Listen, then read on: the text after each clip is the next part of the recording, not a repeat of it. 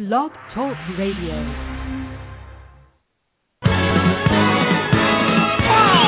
There'll be spectacle, there'll be fantasy, there'll be daring do and stuff like you would never see. Hey, a movie! Yeah, we're gonna be a movie! Starring everybody and me. There'll be heroes bold, there'll be comedy, and a lot of fuss that ends for us real happily. Hey, a movie! We can watch it all develop. Starring everybody and me. We'll take the world and set it on its ear. Come on, join in. We're gonna start right here. And we are going to start right here. Hello, welcome to 411's newest podcast, the 411 Mania Summer Blockbuster Series Movie Review. I am your host, the mandated reporter, and frankly, I'm mortified, Mr. Mark Radulich.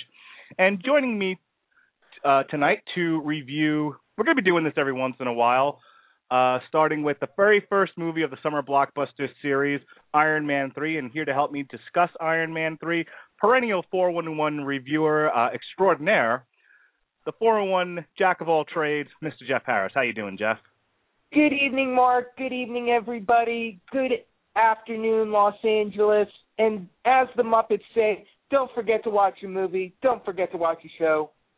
We're here to have a good time. That's right. Waka, waka, waka. All right. Jeff did an excellent review of Iron Man 3, the latest installment in the connected Marvel universe and ostensibly the end of the Iron Man trilogy. And this is going to act as a supplement. These podcasts that we're going to do over the course of the summer, when both Jeff and I actually make it to the movies to see one of the blockbusters, these will act as a supplement to the online review, which you can read over at 401mania.com in the movie zone. So, right from the start, I don't want to talk necessarily about the stuff that Jeff covered in the review. And let me say right now, for those of you who haven't seen the movie yet, this podcast will include spoilers. We will be talking Spoiler alert! Yes, spoiler alert. We will be talking about what actually happens in the movie, including the big plot twist and all of that. So if you don't want to know what happens, pause this, go see the movie, come back. All right. Jeff, I want to talk about the elephant. That was your spoiler warning. So, folks, if you're still listening now and you don't want to get spoiled, it's your fault, okay? And I don't want to hear any complaining on Facebook. Exactly, or in the comment section.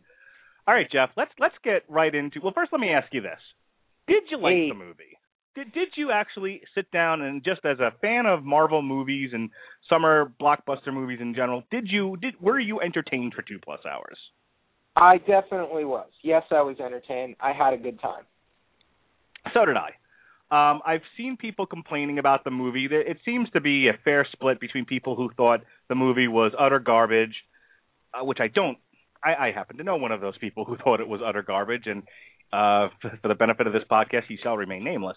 But I don't understand why people have such a problem with this movie, and I guess we can talk a little bit about that. But I do want to get to the big elephant in the room, because I know you did discuss this, and I want to get your thoughts on it. So, as we know, if you've seen the movie, you're set up to think that the big villain in this thing is the Mandarin, and it turns out that the big villain in this thing is not the Mandarin. He is a false face for the terrorist organization AIM, which was also a fairly big entity in the Marvel universe of comics. And it turns out that the guy running AIM, who is Adrian Killian, is... We could probably, just before we really get into this, Mark, we could probably spend like 20 podcasts in 3 hours talking about all the backstory. We're talking, we have 50 years of backstory to go on. Right. No, and I obviously don't want to do that. I don't want to bog this down. But you're set up to think that it's Mandarin. It ends up being the guy who's running AIM, and this annoyed the living shit out of people, as near as I can tell. If there's one thing that people complained about with this movie was that Mandarin ended up not being the Mandarin, but ended up being Shecky the Clown. So what did you think about that, Jeff? We read your review. Just expand upon that. Well, it's a little more complicated than that, Mark. If you go by the recent statements by the writer, the co-writer and the director, Shane Black, the Mandarin is actually in the movie. The Mandarin is Aldrich Killian, as played by Guy Pearce. That according to Shane Black, that was the Mandarin. That was their interpretation of the Mandarin. And there's actually a very good story on Entertainment Weekly that examines the whole genesis of how they went this way. For the last several years, they've been trying to incorporate the Mandarin in this movie. But, of course, that's sort of a whole can of worm in itself. When the Mandarin was first created in the 1960s, I mean, it was the 1960s. It was a different time. I'm not saying that makes it right, but the Mandarin was essentially a yellow apparel Asian stereotype. He was a Chinese villain. I mean, for some Asian people, even the term Mandarin itself has a bit of a racial connotation. Since that time, of course, the Mandarin, the character, he has been updated. He has been modernized. He's still Asian, but he's more of a, he's been made into more of an evolved 21st century character. But comics audiences, the people who read comics, and the amount of people who read comics now is a drop in the bucket compared to what is needed to make a movie like this successful. And these movies are big events, not just in the U.S. anymore, all over the world. Disney, they wanted Chinese money for the movie. They made this movie a Chinese co-production with DMG Entertainment. China has very strict laws about how certain things are represented in their entertainment. And I guess the conclusion was the way the Mandarin is in the comics, even as he's developed over time, does not work in a movie like this today. They put the Mandarin in early drafts of the first Iron Man movie. Instead, he was taken out. They made Obadiah Stane, Jeff Bridges, the actual villain, and they had a reference to a Ten Rings organization. The Ten Rings, of course, represents the Ten Rings of the Mandarin. That motif was back in this movie. So we always had this expectation that we would see the Mandarin at some point. But then Shane Black comes out a little while ago at a comic convention. He says, yeah, I don't like the Mandarin. He's a racist stereotype. Then he comes to Comic-Con. We see Ben Kingsley as the Mandarin. Okay. They're kind of reinventing the Mandarin. It makes sense. A lot of directors, they kind of reinvent these characters for the movies. Chris Nolan did it, with the Joker, with Ra's al Ghul, not Ra's al Ghul, Bane. So it kind of makes sense. This is their idea of updating the Mandarin.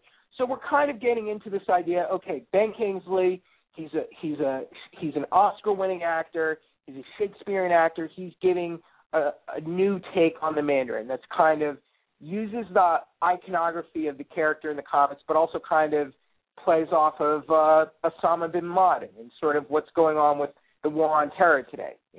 And that was still in play in the movie. And I'm kind of getting off track here, but Shane Black essentially trolled us. The way it was executed in the movie. Why does it have to be a troll? No, let me finish my thought here. Here's my take on it. We got trolled. We got played, however you want to say it. The twist was well executed. It was funny. The way Ben Kingsley played it was entertaining and funny. But still, you're kind of left with, well, that's it. And even going along with Shane Black's explanation of Aldrich Killian is the Mandarin, I'm kind of like, ultimately I came to this conclusion. These Iron Man movies have never really had a very strong villain. And to that, I said you have the Mandarin, who has always been Iron Man's he's Iron Man's Lex Luthor, his Joker, what have you. That's what he's always been. But even saying that, Iron Man's always had sort of a weak group of rogues gallery. Rogues gallery refers to like a specific, like a superhero's character, his set of villains that menaces him in the comics. So I think just looking at it that way, these movies are more about a showcase for Robert Downey Jr. being cool and having fun in like a big action setting, more so than the villains. He's never really had a good set of villains. But besides that, I think the movie worked. It was entertaining. I think it's just that after the Avengers, some people's expectations were set unreasonably high. And I think Kevin Feige, I think what his problem is that he kind of plays us, and like Shane Black kind of plays us and kind of gives us expectations for us to see things that aren't really there. I think he kind of, and he's not the only one guilty of this. I think sometimes they kind of set us up by kind of dangling the carrot for us, and we're looking for things that don't really come to fruition. So that's kind of what I think the problem with Marvel was there. But I mean, the movie itself, it's a fun, entertaining summer ride. Marvel always does a great job of kicking off the summer movie season. They've been doing that for like 10 years. So all in all, it was a good movie. But I mean, the review since the movie came out, the newer reviews are a little mixed, and that's fair. You know, some people are not going to be okay with this plot twist. But what do you have to say about it, Mark? Well, I don't disagree with a whole lot of what you said there in terms of your opinion. I've always said, and I've said this a lot on The Long Road to Ruin and in private conversations, movies are not comic books. Movies are not books. Exactly. The execution of these things is very, very different. You know, Iron Man existed for decades before it ever got onto the silver screen, and then they have to take morsels of this long legacy of the comic book and try to fit it into a 2-hour movie, you know, or 6 hours when you do it over 3. So you're never going to have a complete translation of the comic book to the silver screen. I think what the best that you can hope for is that they're going to tell you an entertaining story for 2 hours, and that's why I don't have a problem with the Mandarin twist as it's portrayed in this movie. When you look at what the object of Killian was and what his motivations were and what he was set out to do, it would make sense that he would want to play on the fears of Americans by using something as iconographic as something that resembles very much Osama bin Laden. So that all made sense to me. It would, and the way Ben Kingsley then plays it when the jig is up, you're right. It was very funny. It was very entertaining. And this is the point that I wanted to make about the Iron Man villains as such. I always felt that Iron Man's greatest villain was Tony Stark. And now you're a big comic book guy, so I'm going to give you a chance to respond to that since that was kind of a shot. But I really do. I feel like the thing that people remember most about Iron Man is Tony Stark's inner demons. And while I didn't read a tremendous amount of Iron Man. I mostly read the Avengers overall, and I read Captain America and such. My experience with the Iron Man comics was Tony Stark's alcoholism, Tony Stark just dealing with himself in the role. So, you know, my feeling was that was one of the driving points of this movie in particular, given it's set after the Avengers movie. And to that extent, and this may just be the psychologist in me coming out, but I thought they played on that extremely well. And it's a thread through all of the movies, is Tony Stark dealing with his inner demons. I mean, that is an important thread in the comics. You know, Tony Stark, he's a weapons maker. What happens when the weapons fall into the wrong hands? You know, he takes a bit of a high horse saying, I'm not going to make weapons anymore. But then he starts making these weaponized suits. And then what happens when these weaponized suits fall into the wrong hands? You know, we have so many in Civil War. We have all these superheroes now. We have all these superheroes, and they're doing reality shows, and they're causing trouble. Do we need to regulate them? Have we gone too far? Are we not really looking out for the greater good, the greater public anymore? The alcoholism, demon in a bottle. At the same time, I enjoy the Mandarin as a villain and a lot of, you know, the more traditional just Iron Man superhero stories. So I think these movies have always been lacking a really just a strong an iconic villain to serve as a foil for Iron Man. I mean, Thor has Loki, and Loki's turned into this. Now Loki's this massive pop cultural icon phenomenon, which is amazing. I think that's helped by the actor who's playing him. Yes. So now that we have this Iron Man trilogy now, and looking at it as a trilogy. It's just kind of, I see it more as this showcase for Tony Stark, Robert Downey Jr. playing Tony Stark. But also the unfortunate thing is that, you know, when Robert Downey Jr. was cast in this role, it sort of made a lot of sense. Here we have a man whose life sort of mirrors that of Tony Stark. You know, a guy who kind of went over the edge. He's redeemed himself. This is what happens with Tony Stark repeatedly. How far can a guy go and do all these bad, messed up things, and can he come back from that? And can we still like this guy? Can he still salvage his life? I want to get your reaction. Hang on, I want to get your reaction to something because we've got some people listening to the show, and we're not taking callers, but I do want to take a comment that was posted by someone who had some real issues with this movie. I think the Mandarin plot was a waste of the definitive arch nemesis of the titular hero due to just how differently they made the character from his updated non-xenophobic version. This plot actually was much more suited to characters like the Ghost, AIM, and by extension of AIM, MODOK. Your reaction? I think what this movie was missing was a cool character like Ghost. I would have loved to have seen someone like Ghost in this movie. People like Savin kind of play this sort of Ghost-type role. I think we could have used a character like that. I would have loved to have seen more of AIM as sort of this nefarious mad science think tank, you know, wearing the beekeeper outfits. You know, I would have thought it would have been awesome if they considered Killian their scientist supreme. That's another sort of AIM reference there. Now, MODOK, I like the MODOK character. Let me just be clear on that. But that is not a character you can just do on film willy-nilly, because he's such a bizarre-looking, and just a bizarre character in general. That he's not a character that translates to film easily. Look at Green Lantern and what happened with Hector Hammond. It's tough to do just a bizarre comic character like that on screen without it looking ridiculous and for people to actually buy into it. That's a strong point, Jeff. We can never see. Now, just let me finish. I'm not saying we can never see MODOK. I'm just saying I think for a movie like this, you would have lost the audience there. And look, this movie just made $175 million.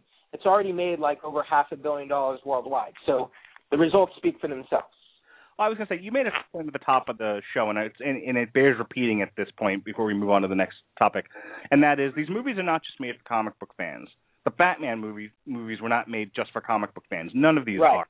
These are cultural sort of phenomenon experiences that are set to attract the widest audience possible, women and children alike.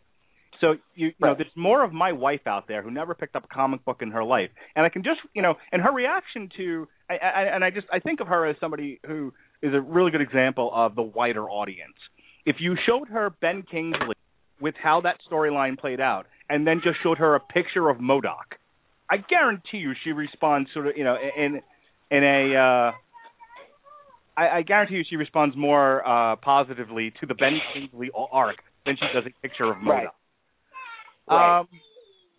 So let me ask you this now, sort of playing on the another comment that was made by a lot of people in your review and in other places, is they felt like there wasn't necessarily enough action and not enough of Iron Man doing stuff.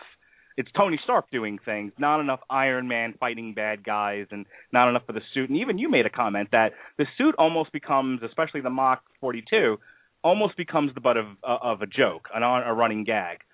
And it was. I mean, it's not like it. That's exactly what it was. Okay. Well, let me say this to you, and I want to get your reaction to it. I think movies have to be about people. You know, when you start getting into every scene must be action, and you always have to see the hero doing stuff, it almost ends up becoming a special effects reel, which is what you want to avoid. That's the Phantom Menace. This was about a person and a guy in a situation, and he had a hero's arc. He had stuff he had to overcome. A lot of it was internal, and I really enjoyed the fact that it was a stripped down Tony having to go back to his roots. It actually mirrored the first movie very nicely, where he's got to start all over again with scraps, which is something that you pointed out in your review. Right. Just talk to me a little bit about that, and sort of in response to these people who I think they go into these movies just thinking it's going to be a video game, scene after scene of action, and that's not a movie. Right. Well, let's just sort of clarify this. I did mention all those points in my review. This is sort of Tony. Tony was really built up since the Avengers. He's the billionaire playboy. He's got all the tools and all the gadgets. He can pretty much invent his way in and out of everything. So this movie took a lot of that away from him and kind of put him back into a proverbial cave in Afghanistan, where he didn't have his AI, he didn't have his mansion in his workshop, he didn't have his sort of vast, unlimited resources. Now, it was done in a sort of in a certain window of time where I thought it was believable. And in the movie, I liked seeing Tony he has to get by on his wits in what little he actually does have. That, I think, worked really well. But at the same time, it's a double-edged sword because, he is Iron Man, and we do have all these cool new suits that I want to see and enjoy and see all the new devices they have, see all their gadgets and weaponry. Now, that's fine. What they did, I think, was fine, and I think worked out well in just trying to show that Tony is more than just the armor.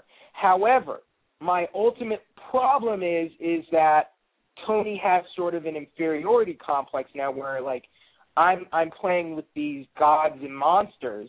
I'm just a guy in a tin can. Okay, that arc was done well.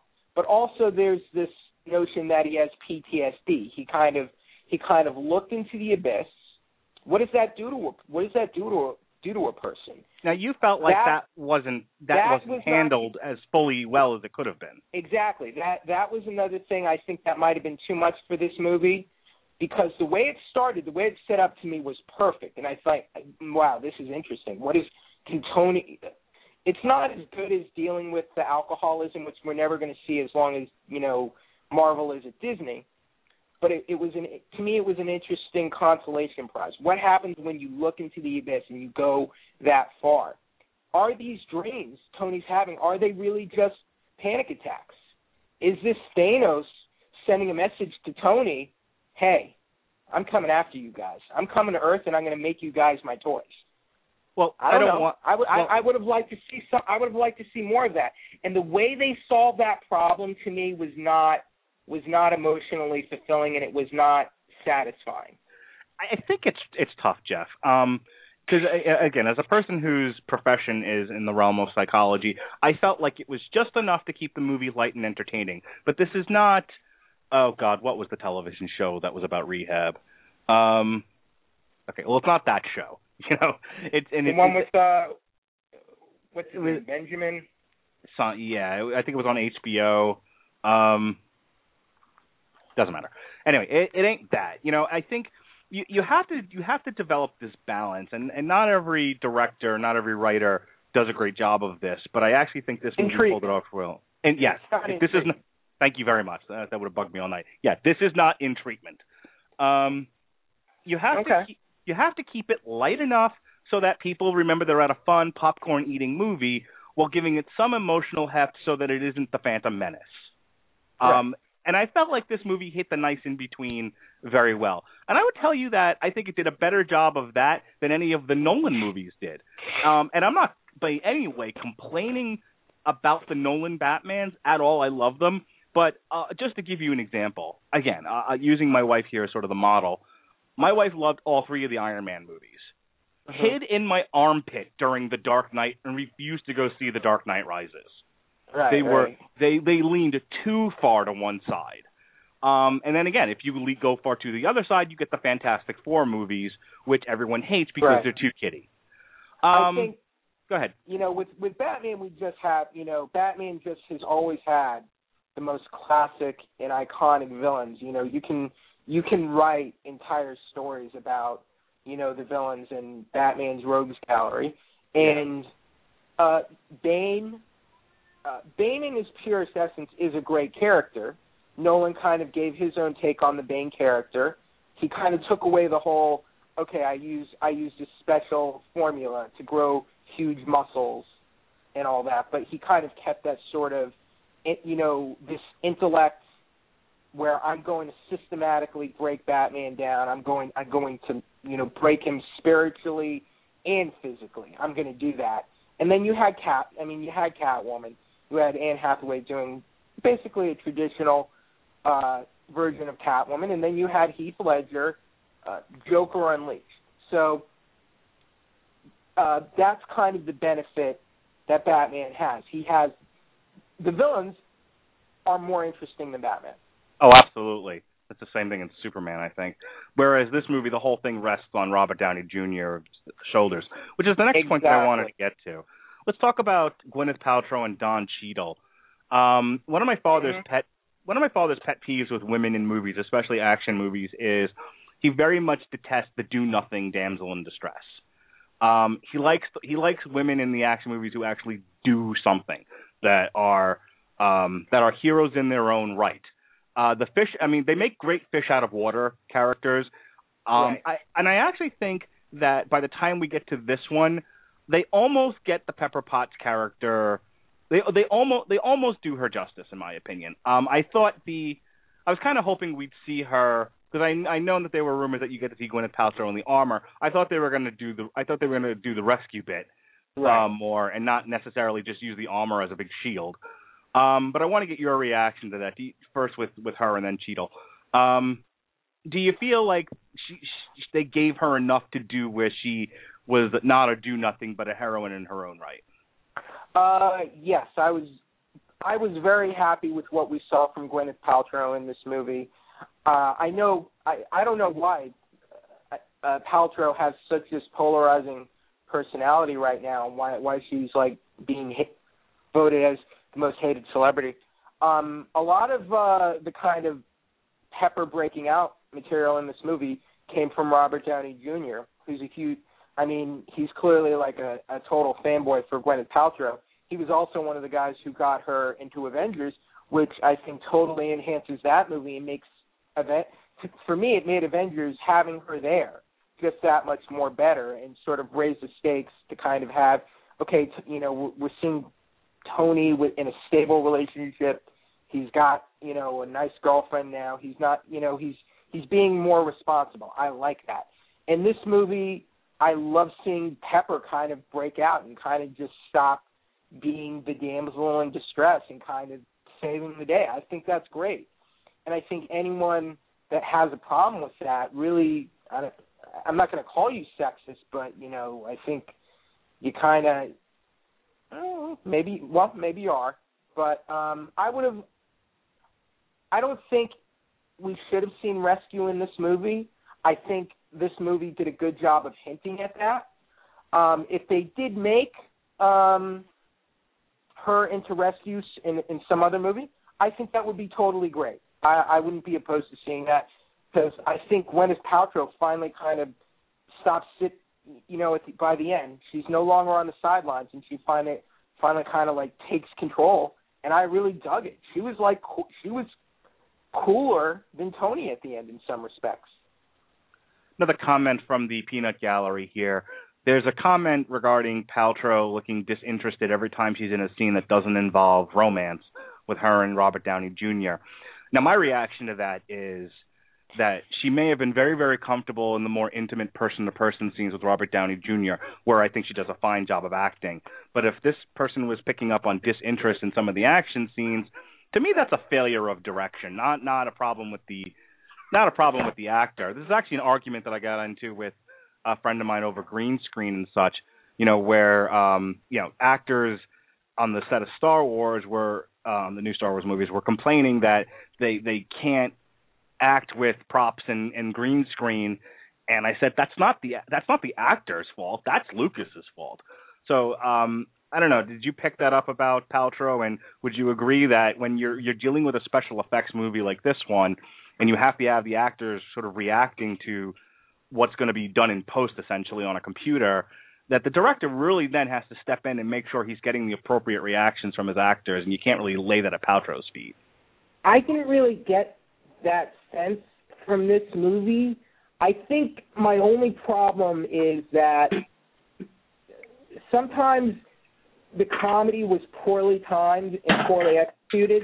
While the comedy is funny, like it's deflating at some points. Like there was a scene where Maya Hansen comes to their house and nothing really happens. Like, I want to know, okay, Maya, you're here. Why are you here?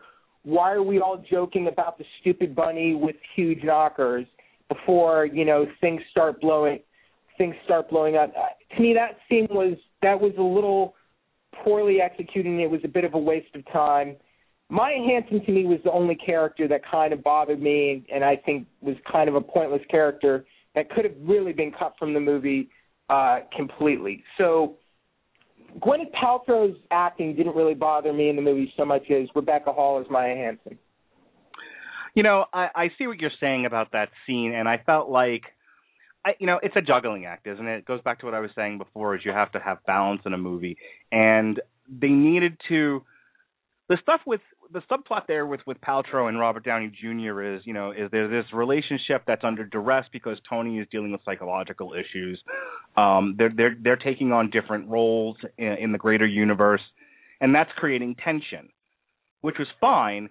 It's hard to balance that with a guy running around in a suit of armor shooting terrorists. So I think they tried. I mean, the scene was there to sort of play on the fact that he's a sort of reformed playboy, and this is still a bone of contention with Gwyneth Paltrow. Though I am reminded of something I saw the other day, sort of off topic here, but I saw sort of a funny trailer for Iron Man 2, and one of the lines in it was like the real Iron Man 2 trailer, and it was like, Gwyneth Paltrow doesn't have a problem with her boyfriend wearing the Iron Man suit, but freaks out when he drives a car, and they flash to him in the Monaco scene, which was a funny editorial comment about Iron Man 2, which I think they corrected with this one.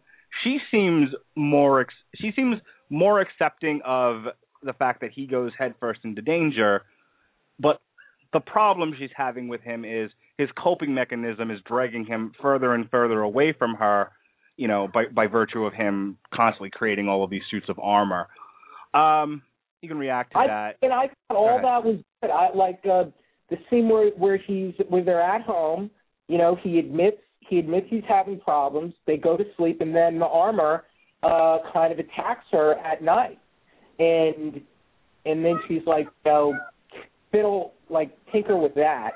I thought that was a great scene. No, I think it is too. Like I said, I liked a lot of the chemistry between the two of them and the tension. I think people have to remember part of the story structure of a movie is the hero has to get over stuff. What do you think, Lily? What do you think the hero and the heroine should do in a movie? They should play, absolutely. They should play and beat up that guy. Exactly. They should have done like a Batman and Robin.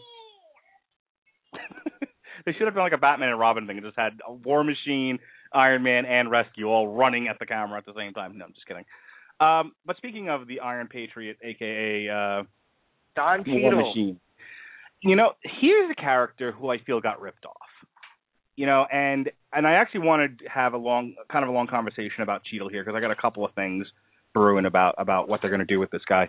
But I feel like this movie, they had him in there because they needed him to do a couple of things with the plot, but ultimately I felt like if there's a do-nothing character in this movie, it was him.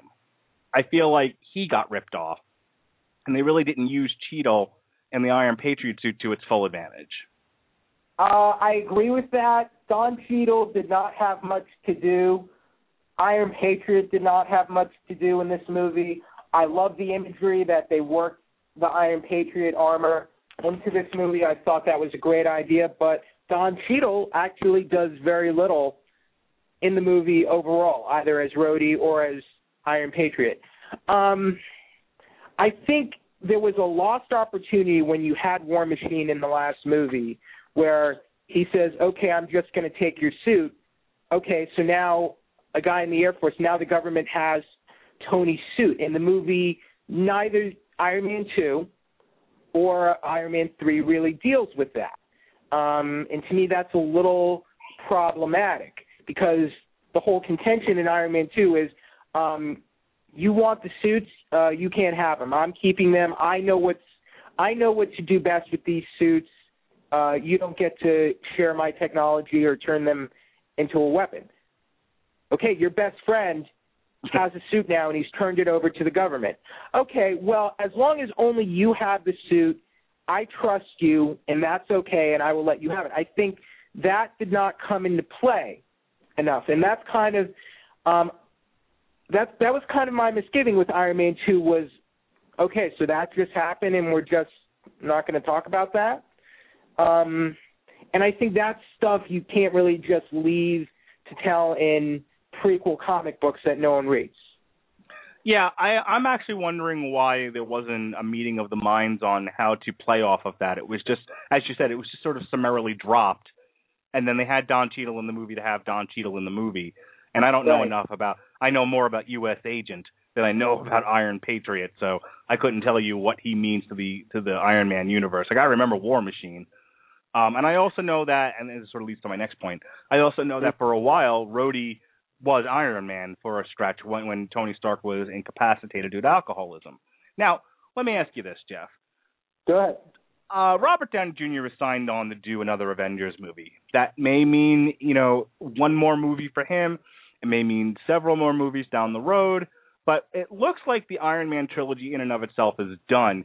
And after the Avengers 2, when they go on to do Avengers 3, 4, and 5, do you think that they'll just allow Robert Downey Jr. to distance himself from the Marvel Universe and allow Don Cheadle to just pick up the mantle? Let him be Iron Man while they bring in some other new characters as leads, and he's still in a supporting role, but at least they get to have the Iron Man character. That could be one way they go about it. Currently, Robert Downey Jr. is not signed on for any other movies. He's reportedly renegotiating. So at $678 million worldwide right now and climbing, I find it very hard to believe he and Disney will not come to an agreement for Avengers 2.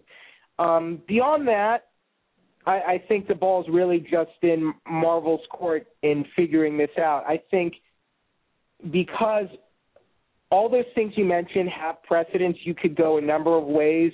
Maybe the way this movie went, maybe Tony's going to decide to just fade into the background. Maybe Tony will retire. Maybe he will hand things over to Rhodey. Maybe Rhodey will be War Machine. Maybe he'll be Iron Man. They could do that. Or they could just quietly recast the role of Tony Stark. I mean, well, it won't be quiet, but they could do that, and Marvel's done it before, and it's destined to happen at some point. These characters have been around forever. There are many interpretations of the character. Of course, Robert Downey Jr. laid the groundwork, and it's very hard to envision anyone else playing this role. But that's not to say no one else can ever play this role ever again. Someone else is going to play Tony Stark at some point. It is inevitable. Let me contend that for just a moment. I actually don't think they should try to recast the role.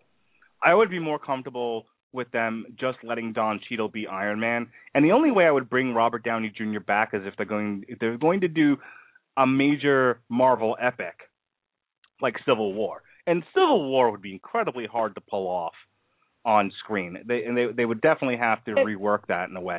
But hang on a second.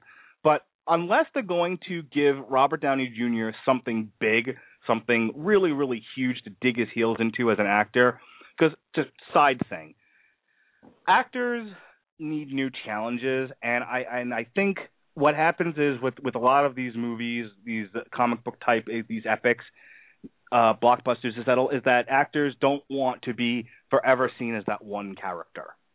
And now Robert Downey Jr. has this, large filmography to go back to, so I don't think he'd have a huge problem with that. But, this is about a guy here, and a guy who wants to be challenged as an actor. And for him, I can only imagine, he's thinking, I've done my bit for God and Country. I did this thing. I've got my legacy. I want to go do something else now. I want to do the pickup artist too. Who the hell knows? But my point being that if I'm Disney and Marvel and I'm Robert Downey Jr., I'm thinking the only reason to bring him back is to do something, and maybe not Civil War itself, but something like that. Go ahead. I don't think it's that drastic. He got paid. When all is said and done, he got paid apparently $50 million for Avengers 2. Maybe there's going to be 100 million reasons why he'll want to come back for Avengers 2. Civil War is not a story you can just do in a sequel. You can't just. There's no way that could happen in Avengers 2. And no, that's got to be a Phase 4 movie. If ever. And if you ever did Civil War, it would have to be drastically, and I mean drastically different from how it was executed in the comics. Sure. And the roles might have to be reversed. Just like this movie was sort of a variation on a comic story called Extremis. It was very different from Extremis. It used some of the same characters and a couple similar plot points, but other than that, it was night and day different from Extremis. So you could maybe take some elements of Civil War, but even to me, and I'm not trying to be a jerk here, but Civil War was sort of a stupid, absurd story. I don't want to say stupid, but it was absurd. You really didn't like it? I love Civil War. I thought it was a great idea. I think to me, Civil War was a gimmick, and I don't want to see just a gimmick story get done, because as a longtime fan, there are a lot more classic stories and better stories than Civil War that we should see first. Yeah, no, we're not going to get the Secret Wars either. just saying. Secret Wars, but something such as the Masters of Evil. That would be something. That's a great classic. Basically, the anti-Avengers. You don't have to call them the Masters of Evil, but a Masters of Evil like group. Thanos is a gigantic threat for them to deal with, so there's that. Right, but I think that they're doing that in the Avengers 2, it looks like. So, and I suspect he'll be back for the Avengers 2, but post-Avengers 2 is really what I was referring to. In the interest, Avengers 2, it's hard to. Sure. Yeah, it's hard to see how much longer he'll keep doing this.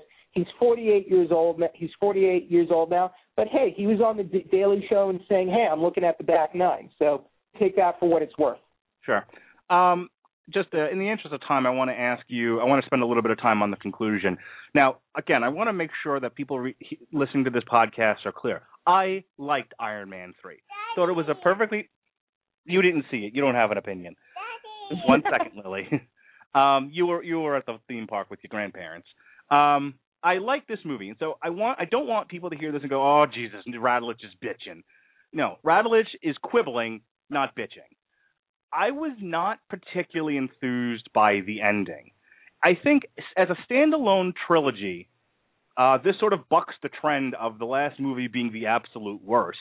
The Iron Mans go great, not so great, we're back to great again. So, like I said, by no means am I saying that this was bad. And as a standalone trilogy, the ending tied things up a little too neatly for my taste, but at least I can accept that. The problem is, as a trilogy in a greater Marvel universe, I was really annoyed by how it ended. One, he cures Pepper Potts in a sentence. It was whatever tension there was built up by her being in dire circumstances. Okay, Lily, give me 10 more minutes. They built up all this tension with her being in danger with the extremists, and then poof, it was gone. And then, of course, and I don't know, and this is what I wanted to ask you, you being the bigger Marvel file than I am, did he ever actually get the shrapnel out of his chest? And I know that's a minor quibble here, but it still annoyed the living piss out of me because I don't think that ever actually happened. We're talking about it gets very muddled. I forget exactly when. I think at some point his heart was repaired, and then he gets all these different problems that causes him to wear an arc reactor again. Now, just to be specific, at one point there was a time where a time-traveling supervillain called Kang sort of made Iron Man his underling, where Iron Man was Kang's servant the whole time. So then what did they do? They went back in time and got 19-year-old Tony Stark without any physical ailments to be Iron Man. So now you have this teenage Tony Stark running around as Iron Man, and then all the heroes died and heroes were born from Onslaught, and then in a new universe, Tony's an adult again, and then they bring him out of that universe and he's 100% healthy. He's still a recovering alcoholic, but he doesn't have... This is why we get made fun of for being comic book geeks, Jeff. Exactly. But, I mean, this is kind of the problem with comics, is that when you have 50 years of history, there's all sorts of crazy crap that happens. I'm going through this now with the Hulk, where I'm trying to get, just thinking about, and I don't want to get off on that with this podcast. We have plenty of time for that in a future one. But I'm just thinking about the Hulk and ways that they could, and I'm going back and I'm reading through all of this history, and I'm like, Jesus Christ. There's a bit where Banner is the insane one and Hulk's the sane one, and I'm like, oh my God, this is why I stopped reading comics in the first place. So I totally get your point. You see, the thing is, because these are serialized characters, and they're just in this perpetual state of serialization that it's constantly going back and forth. All these really crazy things happen where it goes in one direction and then it goes in the complete opposite direction. So now Tony, I think what he has is he has armor that literally comes out of his body, basically, as sort of a variation of the Extremis virus, something like that. I don't think he has the shrapnel in his heart anymore. At one point, he had a heart attack and his heart nearly went out. So his armor put in arc reactor. But that's my point. Is crazy crap happens. Right, and in the first movie, this condition is so bad he has to wear a power plant inside of his chest, and by the third movie, he goes to a surgeon. He goes to John Hopkins and gets it done. We're like, wait a minute, why didn't you do that when you got back to America? At the very least, that could have been the ending of the first Iron Man. I think if the story they're trying to tell is by the end of this, yes, he could have done that all along, but before he felt compelled to be a superhero. He no longer feels that compulsion. Maybe it was a rocky path to get me there, and it's not a strong enough path to make me believe that that's true.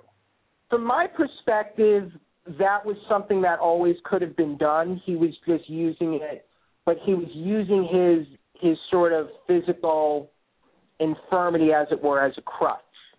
Mm-hmm. This is my excuse to continue being Iron Man. Now he apparently doesn't have that dilemma anymore. That's the way I saw it. Sure, and I think my problem is, I think you telling that to me, if you were saying, let's write the script and that be the conclusion, I'm willing to buy that and accept it. What I saw on screen wasn't strong enough to get me there. I think I think that's a reasonable argument. At the same time, these movies, they're a variation of the comics, and they kind of, I don't want to say dumb down, but they streamline it. They more or less. But even as a movie, though, Jeff, right. It's the old, we're running out of time. Quick, end the fucking movie. You know what I mean? Again, I agree. I agree with the argument, but for the movie, it did not hurt the movie. It did not hurt the experience. Yeah, overall. It was more of that was more of a gas pain, not a major heart attack for me. You know what I mean? Just as a fan, I can nitpick these things to death and all. Sure. Okay, they could have done it. They could have done it better this way. They could have done it better that way. But to me, they get a lot more right than they do wrong. I know the Mandarin is going to be a big sticking point on a lot of people, and I know some casual fans were just upset because, hey, we wanted to see Ben Kingsley being this cool, badass, like mashup of Osama bin Laden in the Mandarin that looked pretty cool. And I think that's a reasonable argument as well. I can totally see where people are coming from there. But I'm just so... As a fan, I'm just so excited to finally just be seeing all this sort of come to life on screen. Yeah, don't get me wrong. I've enjoyed the Marvel Universe since Disney took it over. I've enjoyed all three of the Iron Man movies. I liked Thor. I mean, a lot of people crapped on Thor, and I was like, well, I mean, come on. They were trying to get to the Avengers. So that whole slew of movies was, could have been better, but they had a bigger...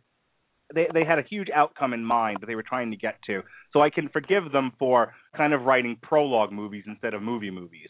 I'm very much looking forward to The Dark World. That looks phenomenal.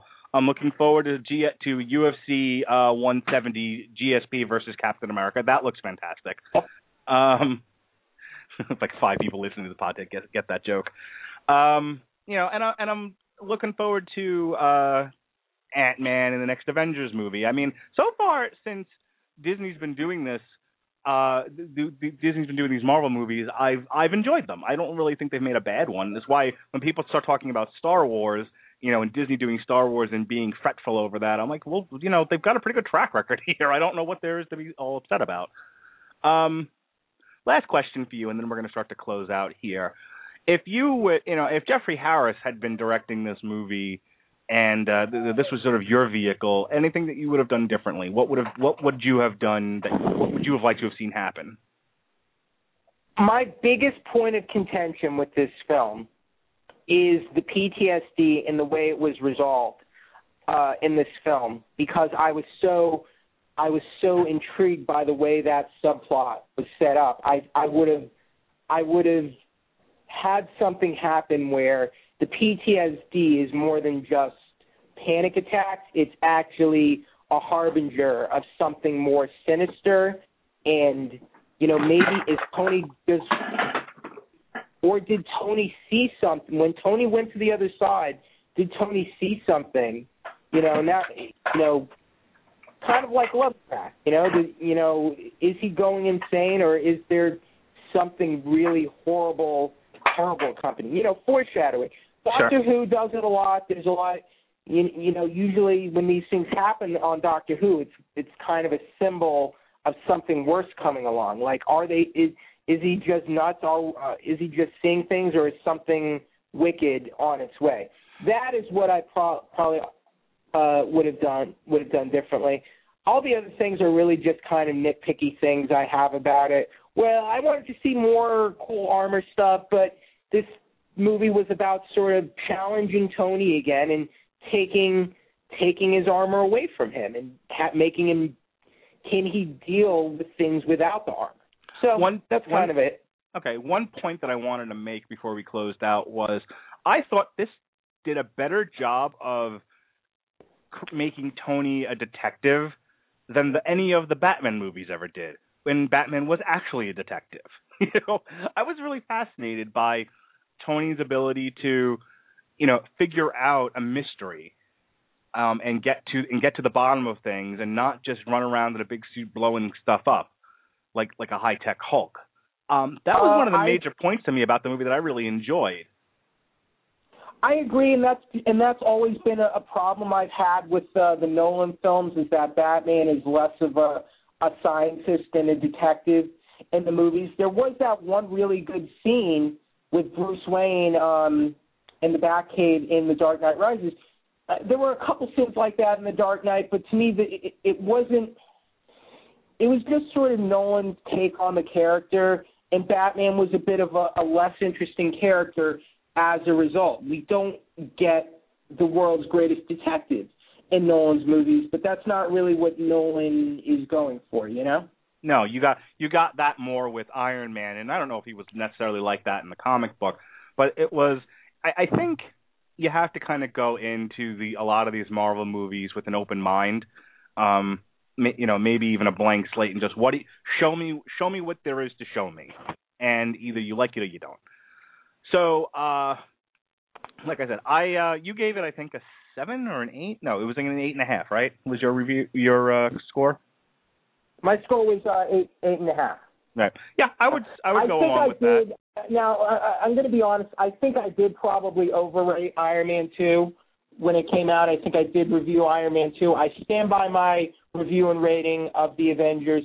I think when I first saw Iron Man 2, I was just so excited. Oh, we're Iron Man, Tony Stark. And I think Iron Man does get a little unfairly maligned. It is flawed. I don't think it's a terrible movie. But none of them were terrible, but it's the weakest of the three. I think sometimes over time our tastes adjust and our views change, and I don't think that's wrong. Okay, the next summer blockbuster series movie that we're going to review will be Star Trek Into Darkness. So that'll be in 2 weeks. There was no MMA show this past Sunday for a variety of reasons, not the least of which was there was nothing to talk about, including Chael Sonnen's Delusions of Grandeur. Tomorrow night, Long Road to Ruin resumes. We'll be doing the Dollars trilogy, and a week from tomorrow, the 401 music review podcast will be back. We'll be doing the new Fin Troll album. So that's what I got going on. Jeff, what do you got going on? I love it when it's like a slow MMA news week and we just get something. Chael Sonnen wants to buy the WWE. Okay, let's run with that, MMA media. Yeah, I had to ignore that just due to the absurdity, but it did make me laugh a little bit that became the big headline. Yeah, I know, but slow news week. What are you going to do? Indeed. What do you now? What's next for you to review? What do you got going on?